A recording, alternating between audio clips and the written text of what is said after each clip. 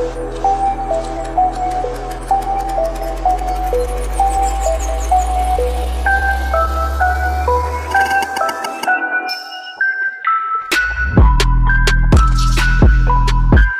is the American Toffee Podcast, your source for stateside views on Everton Football Club. Hosted by Alex Johnson and James Boyman.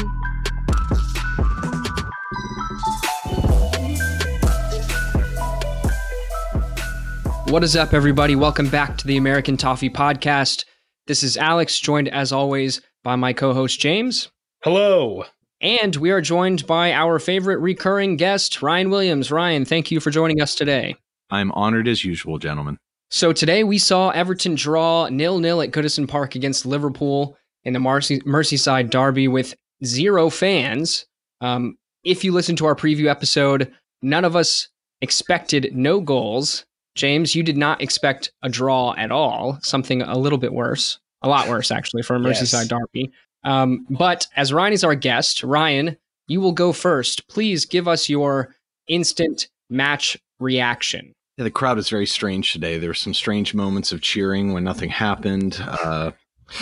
It's unbelievable. Can I just make a quick commentary on that one? It's bad enough that the Premier League did VAR in the worst possible way. They step back. Let's look at all the best practices of everyone and let's go on our own and do a new way and totally screw it up. So how is it that every other league can make the audio look somewhat organic? And I mean, it wasn't as bad that I noticed. Some of the other matches have been insanely bad. But anyway, okay.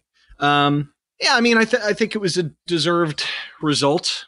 The biggest thing I took away, and we'll talk a little bit later about individual performances, but I think as a team, Everton stayed in their shape. I don't think we could ask too much more considering the personnel that were available to us.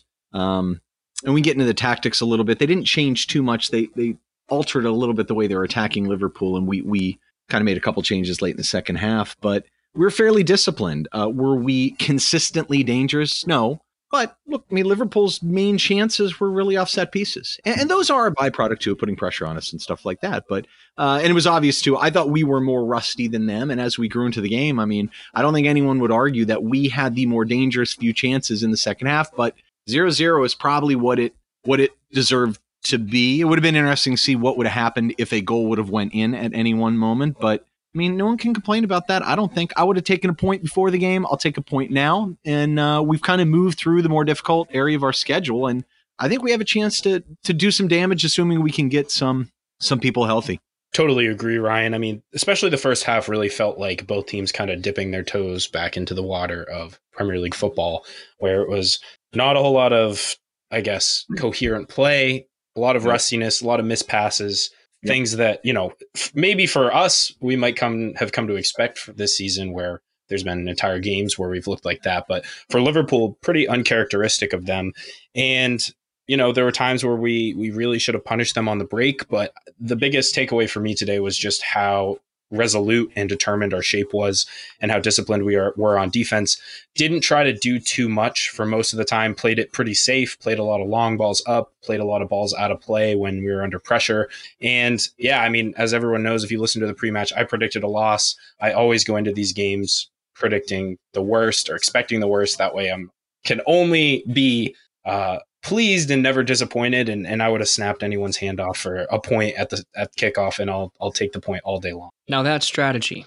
I agree with both of you, though. I think legitimately my biggest takeaway, my biggest takeaway was the organization and keeping the structure throughout the match, and just the good defensive focus, I think.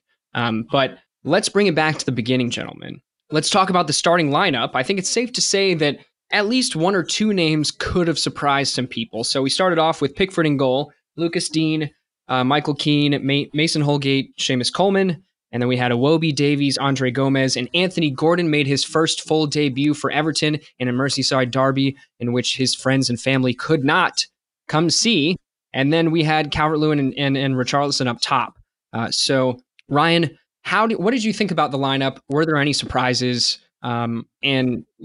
Give us the lowdown. Yeah, I think Gordon was a surprise. It's funny in the pre-match you heard Carlo say some things about him. He seemed very confident of Gordon. He did take one free kick and hit it pretty well. I mean, we know he has talent. I think some people really wanted to see him play on the right side because I think we all think that we have an issue there. We don't have someone to play on the right. And so when they announced the lineup, I'm pretty sure Everton put him on the right. Yeah, they did. Yeah. Yes, they did. Right. And so I was thinking about that, and I'm like, I thought that was a little odd too, because I think I even tweeted that. I was like, I thought he was more of a left-sided player, and I hadn't seen him really play much. I haven't seen him play that much, but I've never seen him play on the right. And then sure enough, you saw how we were set up. So yeah, I mean, I think it was surprising, but I think they're also thinking in the future in terms of fitness and things like that too. I think that's probably why we didn't see Bernard get as much of a run. Yeah, overall, Anthony Gordon took me completely by surprise. I said on our Discord early pre-match, someone floated the possibility of Gordon starting. I said, absolutely no way. And I think that's just a function of being conditioned under our last several managers where no matter how bad things are going, they never seem to be willing to switch things up. And that's true. That's a really good point. Yeah, it really is. Yeah.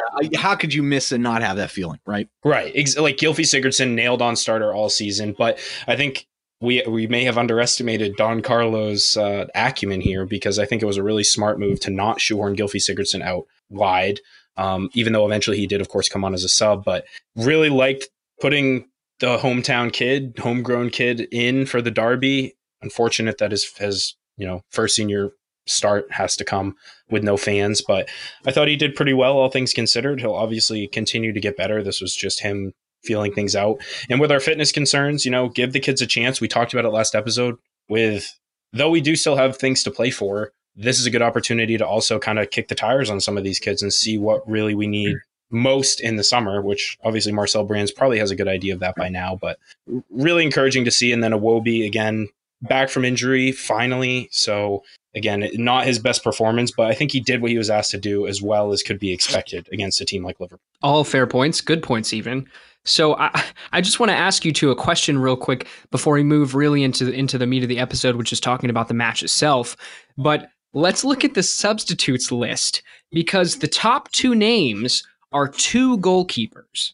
Now, I understand we usually only have 7 names on the substitutes list. We now have 9 because of part of the Project Restart. We're able to have 5 substitutes. But I never in a million years would have thought that we would have had 2 goalkeepers on the team sheet for a match day.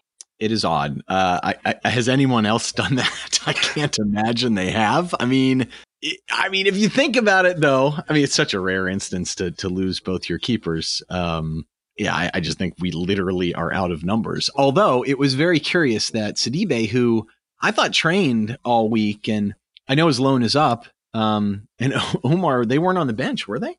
I don't think they were. Rumor on the street is that Sidibe must have picked up some kind of injury. I can't really think of any other explanation as to why he wouldn't have featured, at least on the bench. It may have been something to do nice for João Virginia. Honestly, maybe there's something in João Virginia's contract. I'm not kidding. You know what I mean? I can't, I'm stretching here, guys, because it's just bizarre. How do you have 2?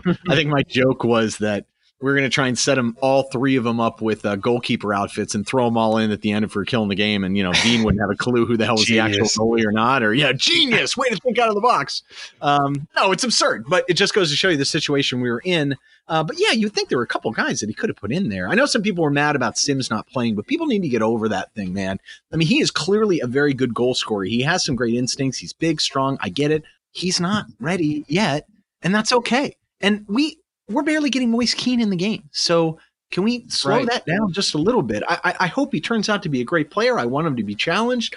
I'm not even suggesting he shouldn't go out on loan or anything like that, but if we're having trouble getting Moise Kean in the game, when is El Sims going to play? Exactly. So, come on, man. Let's slow that down a little. It is weird, though. I don't know if anybody else has done that. I don't know. Strange, though. If it comes down to João Virginia or Umar Niasse, I might have to. I think I lean towards Virginia, to be perfectly honest. That's terrible. Niasse scored a goal with his butt. Maybe Steck's like the 4th choice center back, and we don't even realize it. He's tall. Oh, that's a good shout. Or he's number 2 target forward. There you go. That's yes. That has happened before. Who was it? I can't remember. I can't remember who the goalie was not too long ago. It's a while ago. Oh God, who was it? I feel like he may have scored too. Anyway, I'll remember that at some point later. But yeah, I definitely have seen that. How funny would that have been? Imagine if a center back goes down on our team. Well, it looks like it's going to be Branthwaite. Yeah. He is. Yeah, straight from League Two Carlisle to bang Everton. I mean, that's another one. People need to, oh no, we'll be okay. We got him, going into next year. I'm like, are you kidding? Have you seen this kid play? I mean, he is a wonderful talent, man. He is tall. I mean, you see how big he is, right? He is fast. He is athletic, and he is not remotely polished and nowhere near ready to play in the Premier League. People need to cut him a little bit of a break, man. I mean, he just got into first team training the last couple of weeks. I mean, geez, man, straight from Carlisle, League Two. I mean, come on, that's a little. I don't know. What would they? I don't know. I've never seen it. I can't think of any real reason why. With that settled, why don't we dive into the match? So we saw, and we knew that this would probably be an issue or just expected, but we saw that in the opening minutes, it was hard for both teams to get a rhythm. Although I think it's fair to say within the first 15 minutes, Everton saw more of the ball, but we saw, a decent amount of errant passes. We saw that we were finding it pretty hard to bring the tempo of the game up, I think based on Liverpool's press, which they're known very well for, the speed of their press along with the efficiency in which they press in packs, hunting in packs, as they like to say. So we'll switch it up and we'll have James go first. So James, what did you think about the beginning of the match? And were there any standout moments or thoughts that went through your mind in the first opening, let's say 15 minutes? Well, full disclosure, I did miss the first, 8 minutes of the match because I was visiting with my dad this morning for Father's Day, so had to hustle home to catch the match. But I guess that's okay, James.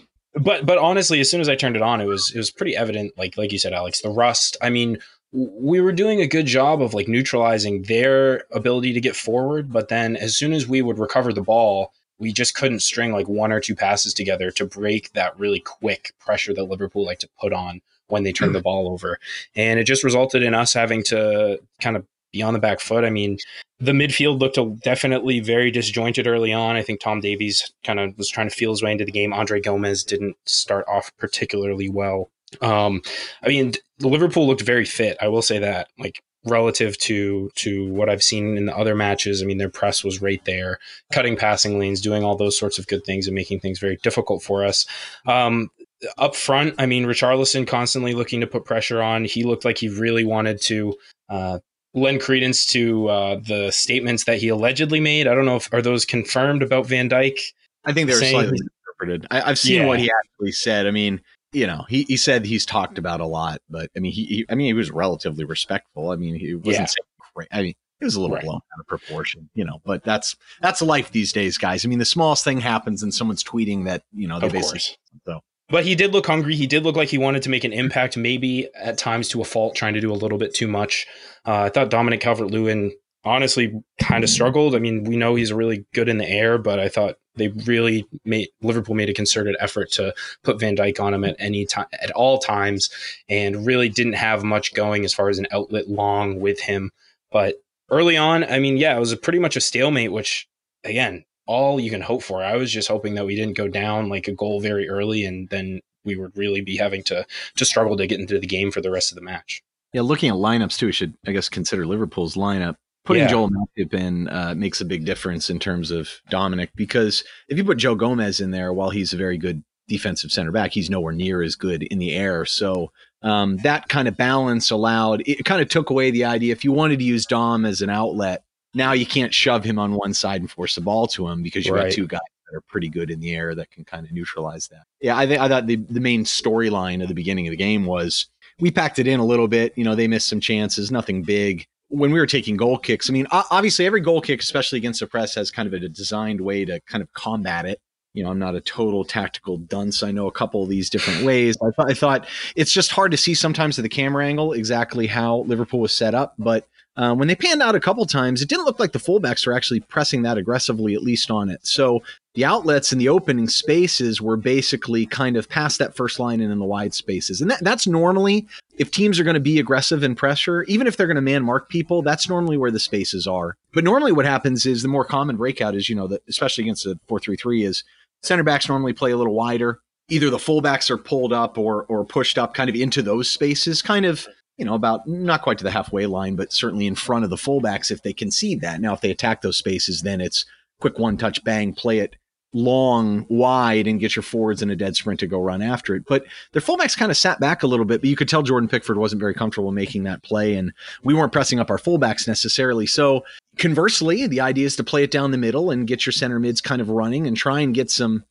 3v2s to break out. But yeah, we weren't sharp. And although Andre does a decent job of holding people off, I mean, you don't want to be doing that, slowly moving the ball and fending someone off 35 yards from your own net. That's kind of a disaster. So you could see eventually we abandoned it. I mean, it was strange to put a center back literally right next to Jordan, where he just tap it right to them. But a little bit in our defense, we weren't sharp. We hadn't played much. And Yeri, I know he's a big grok, but is probably a little better with his feet, especially in kind of putting weight and touch on passes than the other two guys. Mason's good sometimes. He's just inconsistent with. So that probably forced us to start going long ball like crazy. Now, the problem was if it wasn't a set piece, we were packed in pretty far. So although you're right, Richie played very hard. When our outlet was play it long to him or Dom, you want to get numbers around those guys to kind of win the second balls. But when Iwobi's pushed all the way back because Milner's that high, he can't get over to that side when they play it to Richarlison. And our center mids won nothing in terms of second chance and second balls in the first half. I mean, that was really frustrating to me. I recognize that Davies and Andre Gomes are going to be bad positionally. I get that. And that terrifies me that they have to play together. So I saw that Andre got bypassed a lot, as he always does. He doesn't take the best angles. They're not pivoting their heads very well around. They don't get in the front of passing lanes. But fine, both of those two are pretty good at pressing up forward. So you would think they would have at least won a couple second balls. Now they did later in the second half. And we had a couple chances where we didn't play the ball over the top, but we probably had some, opportunities to do so that didn't come off. And that's when you saw that really take shape. But it took a long time. You know what I mean? So the first half, no, we weren't very dangerous. But the only times we were dangerous is Iwobi broke out once or twice on the right side. Now, he didn't break out several times, and everyone trashed him on Twitter for it. But, I mean, cut him a break. I mean, he's the only guy that was trying to effectively transition. Otherwise, you just had this back line and a total gap between the forwards. So if you're not going to win second balls on playing long balls, you're going to get pinned back. And that's what happened, I think, at least in the first half. But, yeah, that did change a little bit going forward. Yeah, I think so too. I think it was interesting because specifically in the first half, the two you saw really trying to transition the ball were actually Gordon and Iwobi. You saw Gordon a couple times trying to find them, Richarlison and Dominic Calvert-Lewin in behind, but his balls either A, weren't the right angle, or B, weren't the right amount of pace or power on the pass. Sure. Right. But the thing I think the biggest issue really, I think, was the central midfield. And I don't think that Tom Davies had a bad match, but specifically Andre Gomes. And Ryan, you mentioned kind of how he was slowly turning, holding people off, 35 yards within his own goal. I want to say he was dispossessed alone 2 or 3 times in the first half, right? Yep. Now, to be fair, a couple of those he did hold off 1 or 2 players prior to then being dispossessed by a second or third player, right? Because as they, it's not a lie, they hunt in packs and they're always pressing and they're pressing quickly. I think it just took him quite a bit of time to understand really how much time he had on the ball. And to be honest, I think that was there for a lot of the players. You saw errant passes from a lot of them. But the biggest thing is we just lacked the energy, I think, in central midfield to help us transition the play. We don't have a quick central midfielder who is then kind of bombing forward and helping link up play. But I did feel like Richarlison was one of the more lively players in the first half in terms of just how he was showing himself for the ball, really trying to take control of the situation. He had quite a few good hold-up play moments in which he was holding the ball up a little in a fancier fashion than we see Dominic Calvert-Lewin do, that's for sure. But I think he was pretty effective with it. And going into the first half, understanding that it's 0-0, and knowing really that there weren't that many chances on either side, Liverpool pretty much held to shots outside the box or maybe like a free kick, then I was content coming into that point. And so then we go into halftime and we know that gives managers opportunities, teams opportunities to regroup, make adjustments. Liverpool did just that because they ended up subbing on, I think, Oxlade-Chamberlain right at half. And so let's talk about how maybe the game might have changed right when the second half came on, because from my perspective, for about 10, maybe even 15 minutes, Everton were almost passengers. I mean, don't get me wrong. We were doing a good job of absorbing the pressure. but we surely could not win a second ball, and we surely could not get that ball over the halfway line, in my opinion. So, James, what did you think? Yeah, definitely a tough start to the second half. I really thought that was when Liverpool would kind of take the reins and maybe put their mark on the game finally. But like you said, Alex, I mean, we did a good job of weathering the pressure. They really struggled to create concrete quality chances. And they did have moments of some really nice, dangerous interplay in the box, specifically a couple moments with Firmino. Mane had that moment where he beat Seamus down on a turn. That was actually, to his credit, a nice little move. But I mean, Jordan Pickford ended up with a few decent saves. I mean, given his history in recent derbies, I was a little skittish, especially on the set pieces. But he stood strong. He looked confident. A couple balls that he maybe could have caught that popped out, but never to the point where he wasn't easily able to recover them.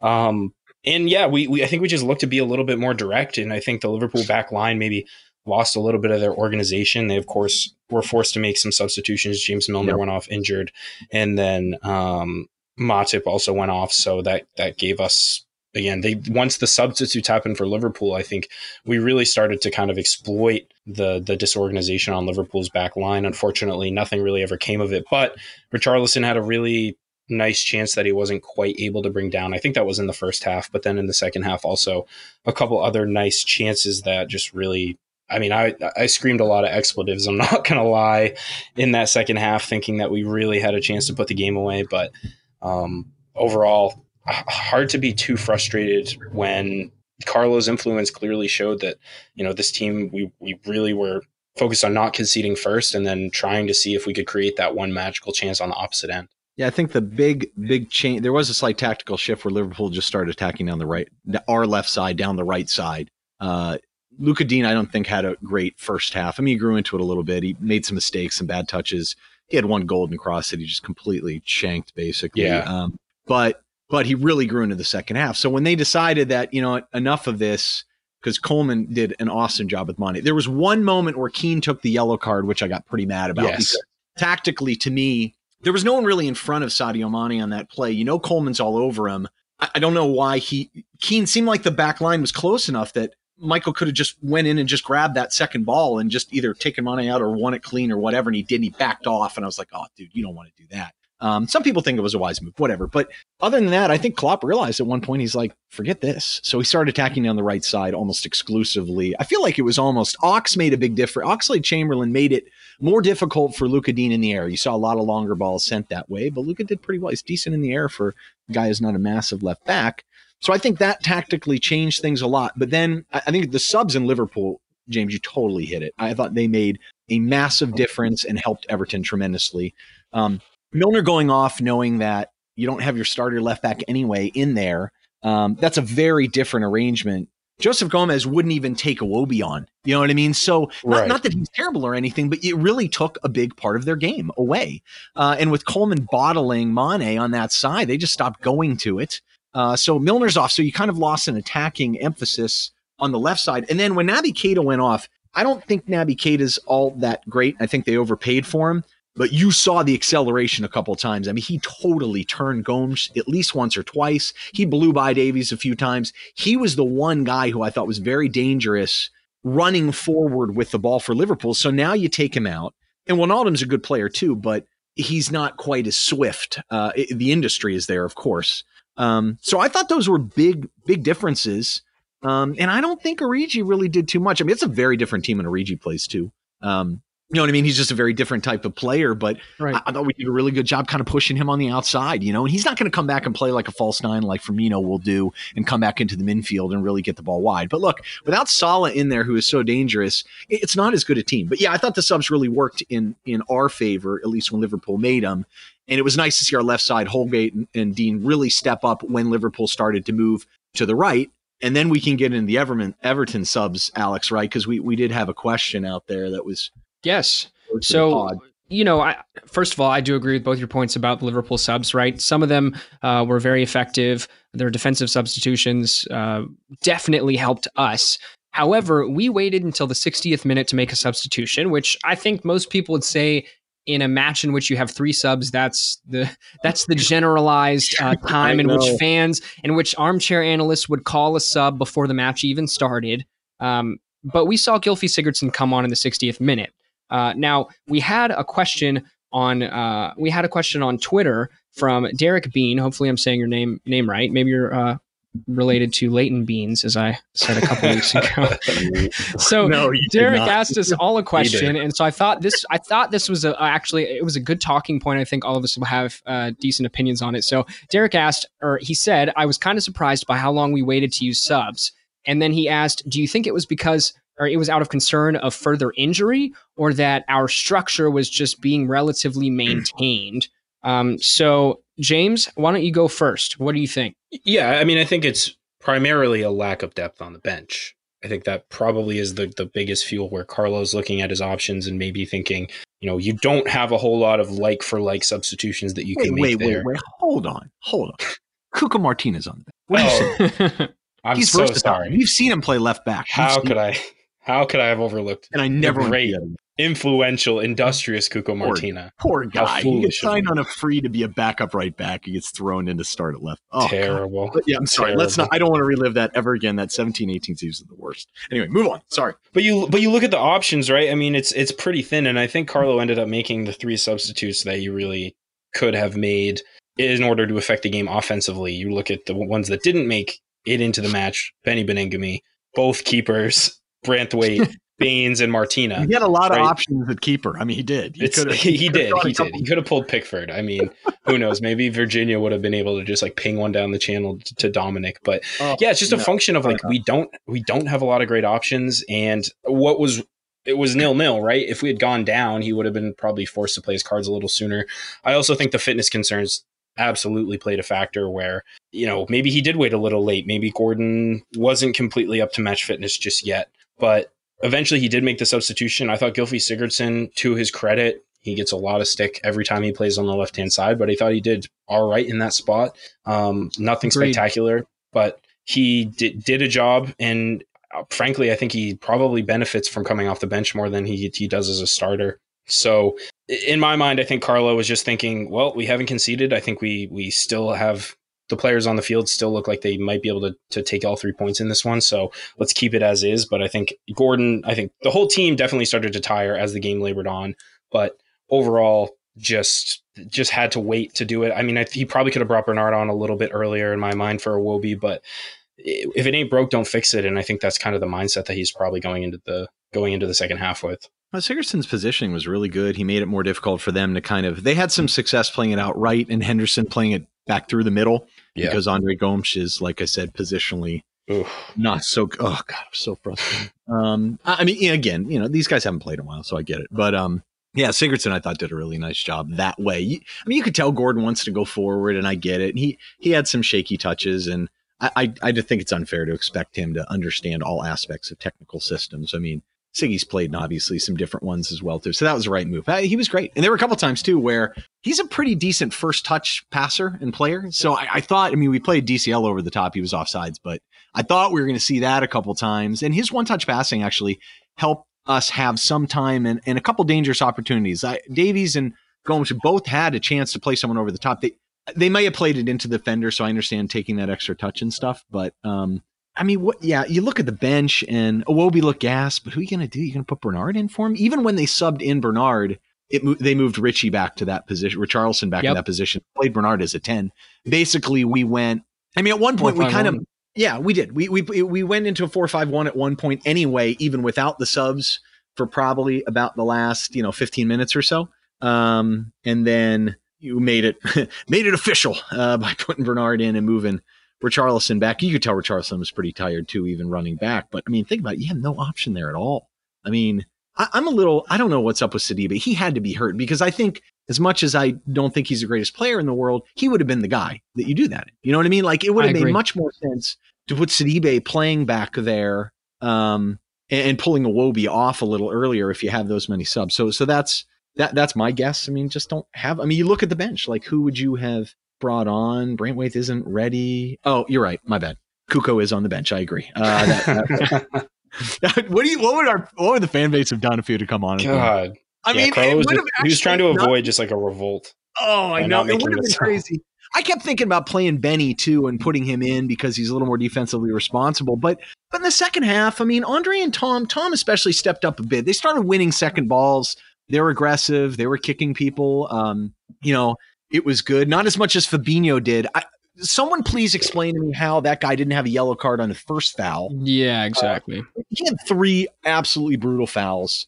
There was another one early. I can't remember who did it. Well, I was like, how is that not a yellow card? I mean, they just took out Richarlison like twice. That was pretty frustrating to me. But yeah, so I think we both kind of agree. Just the bench just isn't there. You look at it and you're like, I think it's fair to say, right? I mean, we're just so limited at the moment. But I want to ask you to kind of one possibly polarizing question prior to wrapping it up. So we talked about the fact that, right, like the first 15 minutes of the second half, we essentially had no possession. We were just absorbing pressure. Gylfi Sigurdsson come on, and both of you said that you thought he did a pretty good job. I agree with you. Now, my perception as the match went on, specifically after Gylfi came on, was that we seemed to kind of grow in confidence. And Ryan, as you mentioned specifically, Tom Davies kind of grew into the match. And really, after Sigurdsson came on, you saw him kind of trying to contribute more further forward. Now, I think part of it is the fact that Liverpool were growing kind of tired of 0-0 and maybe trying to scoot up a little further and add more bodies into the attack and that sort of thing. But we started to actually kind of move the ball forward, and we had some of our best chances later in the second half. Do you think that Gylfi Sigurdsson was a factor in maybe seeing our confidence levels raise and maybe playing some of our better, faster moving football? No, I think you're right. He absolutely. First of all, he's a better tackler than Gordon, and frankly, a better tackler maybe than Andre Gomes. And I know he's not a natural playing deep, but yeah, he absolutely a couple times. I mean, he didn't have that many touches, right? I mean, he's Gylfi, never had many touches, but he had a couple quick one touch. I think he had 15 touches. He had a couple one touch passes that were effective. That created a little time and space for Andre and Tom. And like I said, they over dribbled a couple times. You saw they were facing. I mean, we didn't have that many chances where we had a player that had time and space and was facing forward to make a play. So yeah, I thought he made an impact on there, and they were attacking down the right too. And a couple times we almost made him pay. So yeah, I mean, do I think he was a vocal, awe-inspiring Icelandic warrior out there doing the clap? We should not. Right. I mean, do I think we should not sell him? No, I think we should sell him. So, and I love the guy. I do. He's one of my favorite players, sadly, but no, he doesn't this team at all. Yeah, I think so. I mean, I'm sure that people were rusty. You know, we didn't play a practice match, by the way. That's another thing to consider. Yep. Liverpool did. I mean, and granted, may have looked like a scrimmage. I saw the highlights of it, and they just buried, I can't remember which lower level side they played 1-6-0, but, yeah, I mean, they were definitely more confident. I don't know if it was Gylfi necessarily, but he was a better fit for what we were trying to do at that point in the match than Anthony Gordon, and I think he did make a difference. Yeah, he absolutely did. And I think also, again, like we talked about, that substitution by Liverpool, that back line definitely looked a little more disorganized after the fact. But I also think, Anthony Gordon making his first career start, game labors on, he's getting tired. He definitely was holding onto the ball a bit too long, even in the first half at times, coming up to speed to the game. I mean, it's a very not the only one, James, but he definitely did a couple times. You're like, yeah, come on, man, you got to get, this is the Derby. I mean, it's It's like you're playing with the big boys now, and playing practice matches against the fabled prowess of Cuco Martina is one thing, but then you're going against Trent Alexander-Arnold, and it's a slightly different animal. Or coming off the bench when they're tired. Yeah, I mean, because that makes it. A lot of people forget that. People come off the bench and they're like, God, he really looked dangerous. Well, yeah, the other team's been running their butts off for 60 minutes. Right. So Sigurdsson certainly played a significant factor into that, but I also think, Calvert-Lewin really stepped it up in the last few minutes with his facilitation, with his hold up, just being smarter with holding onto the ball and making the safer pass rather than trying to risk maybe a little bit less risky. And that Tom Davies chance, my God, that's going to haunt me for so long, just sitting there right there for the taking. So we think the guy stepped up, or do we think just the difference was Lovren went in there and was overwhelmed? Because I mean, the cynic in me says, well, I mean, come on, the difference was, and you could see us force feeding the ball down the kind of the outside, the left wide area, and taking advantage of Lovren, who, and look, he's not the first guy and won't be the last that Dom in the air gave a lot of problems to. You know what I mean? I mean, we saw Christensen at Chelsea, who I think is a decent center back, just get absolutely manhandled by him in the home match against Chelsea. You know what I mean? So yeah, I mean, but again, we also had time and space to play in the ball. But oh god, you know, on replay, did you see Gomez, like he's Portuguese. The dude's English. Come on, Gomez. Honestly, he got a piece of Davies' shot. I didn't know that when I was watching.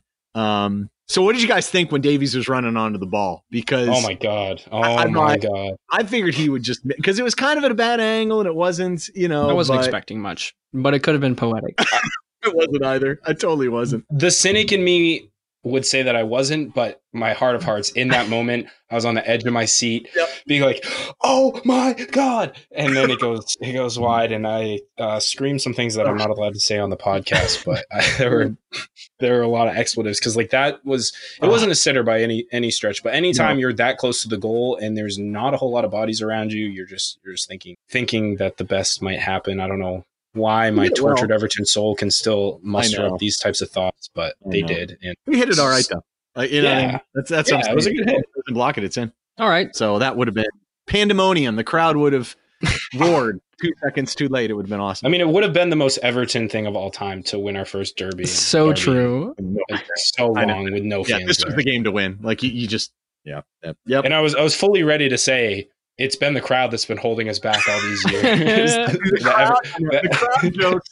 I mean, there's so many to make. I'm just like, no, not going to do it. No, not going. No, it's definitely not the same. I mean, I honestly think that if we had a fully packed Goodison, that we may have gotten that one over the line, because I think we would have given the players just that little extra bit of motivation, but ultimately didn't pan out. But again, a 0-0 draw against a team that's run away with the league is not a bad result, all things considered, with everything that's happened. All right, so let's wrap it up with our man of the matches. If I may, I'll go first on this one, gentlemen. Yes. I think I'm going to have to go with Seamus Coleman. He made innumerous amount of tackles, and I thought that he really did do a fantastic job of keeping Mane relatively quiet, especially in his older age, where, you know, maybe the NBC commentators mentioned they felt like he didn't lose a step of pace, but I think we can all agree he has in a little bit. So I think that he helped tremendously in ushering the defense into keeping a clean sheet, making sure we were all compact. I thought that he was a good leader on the pitch. He was arguing. He was the first one there to argue when Mike Dean made one of a couple, at least, terrible calls. And therefore, Mike Dean sucks. He has to be my man of the match. Ryan, how about yourself? I think it was the two goalies on the bench. I thought they really for Liverpool is definitely Mike Dean. No doubt. No, it's $60,000, man. No question. He was great. It just takes a lot of guts to be able to try and bottle someone that's that good with the ball and that quick and that athletic for 90 minutes. And he really did it. I mean, he really forced Liverpool to attack on the other side, which freed Mane up from Coleman. I thought he was outstanding. He even took the ball forward a couple different times, which I know he's very good at and confident at it, but it made all the difference in the world. You know, if Salah's not there, Mane is a very dangerous player, one of the most dangerous players in the league. It had to be him. I mean, Richarlison, I thought was not his best game, but his effort and some of the cool stuff he did early, he definitely had the Brazilian Jenga going for a little bit. Yes. It was fun. And I thought Dean really grew into the game as well too. Mason Holgate probably deserves a bit of a shout too. I thought he was even better in the air than he normally is. Normally he doesn't face a lot of the aerial stuff because our other center back is taller and normally does it, but he used his footwork very well. He's much stronger than he used to be too, and he made a crucial block at one point in the first half. I think it was him. He was excellent, but yeah, it's got to be $60,000, man. I thought Seamus definitely deserves it. He was the big difference maker as to why Liverpool did not create as many chances as they normally would. So kudos to him. Yeah, I mean, I think Coleman's the one that will get most of the plaudits after the game, but the other two guys that you mentioned, Ryan, are also excellent mentions. I mean, I'm gonna have to go with Richarlison for mine just to switch things up a little bit. Yeah, I thought in attack, I mean, he ended up with 5 shots, which is over half of what we ended up with as a team. I think we had 9 total, and you know, some really nice dribbling. Looks like hasn't really missed a beat. Probably less so than the rest of our squad. Really up to full speed, full fitness. Hopefully that continues. I mean, he took his typical number of knocks throughout the match where he gets bullied every match. Every team goes out, you know, he's got a mark on his back. Everyone wants to beat him up, but he fought through it. He played the full 90, and I think, if he can really keep up this level of form for the rest of the season against lesser opposition, he's really going to be able to be, I think, pretty prolific for the rest of the season. What a leader. I know he's just a young kid, but God, does he play hard. How can you dislike the guy? Probably the most lovable player we've had maybe since I became a fan of the team. As far as like a new player to come in and quickly ingratiate yourself with the fan base. I mean, the quotes, the video clips of him singing his song on that Twitch streamers. I mean, unbelievable. And then the quote about Van Dijk. I mean, you just have to love Richie. You have to love it. Love it. Yeah. Well, either way, man, I both those guys definitely deserved high marks. I'm just glad we got the point. We deserved the point. We did. Truly. We really did. And it was a good match, all things considered. I think all Evertonians, although we should always want to win, we know how it goes. So I think we should all be pretty pleased with the draw. And I think that's actually a really good springboard to see us try to propel ourselves up the table through the rest of Project Restart and this kind of wacky season. Look out for our match reaction video, our match reaction episode on Wednesday following the match. Ryan, thank you so much for joining us as always. Pleasure, guys. And until next time, up the Toffees. Thanks for tuning in to the American Toffee Podcast.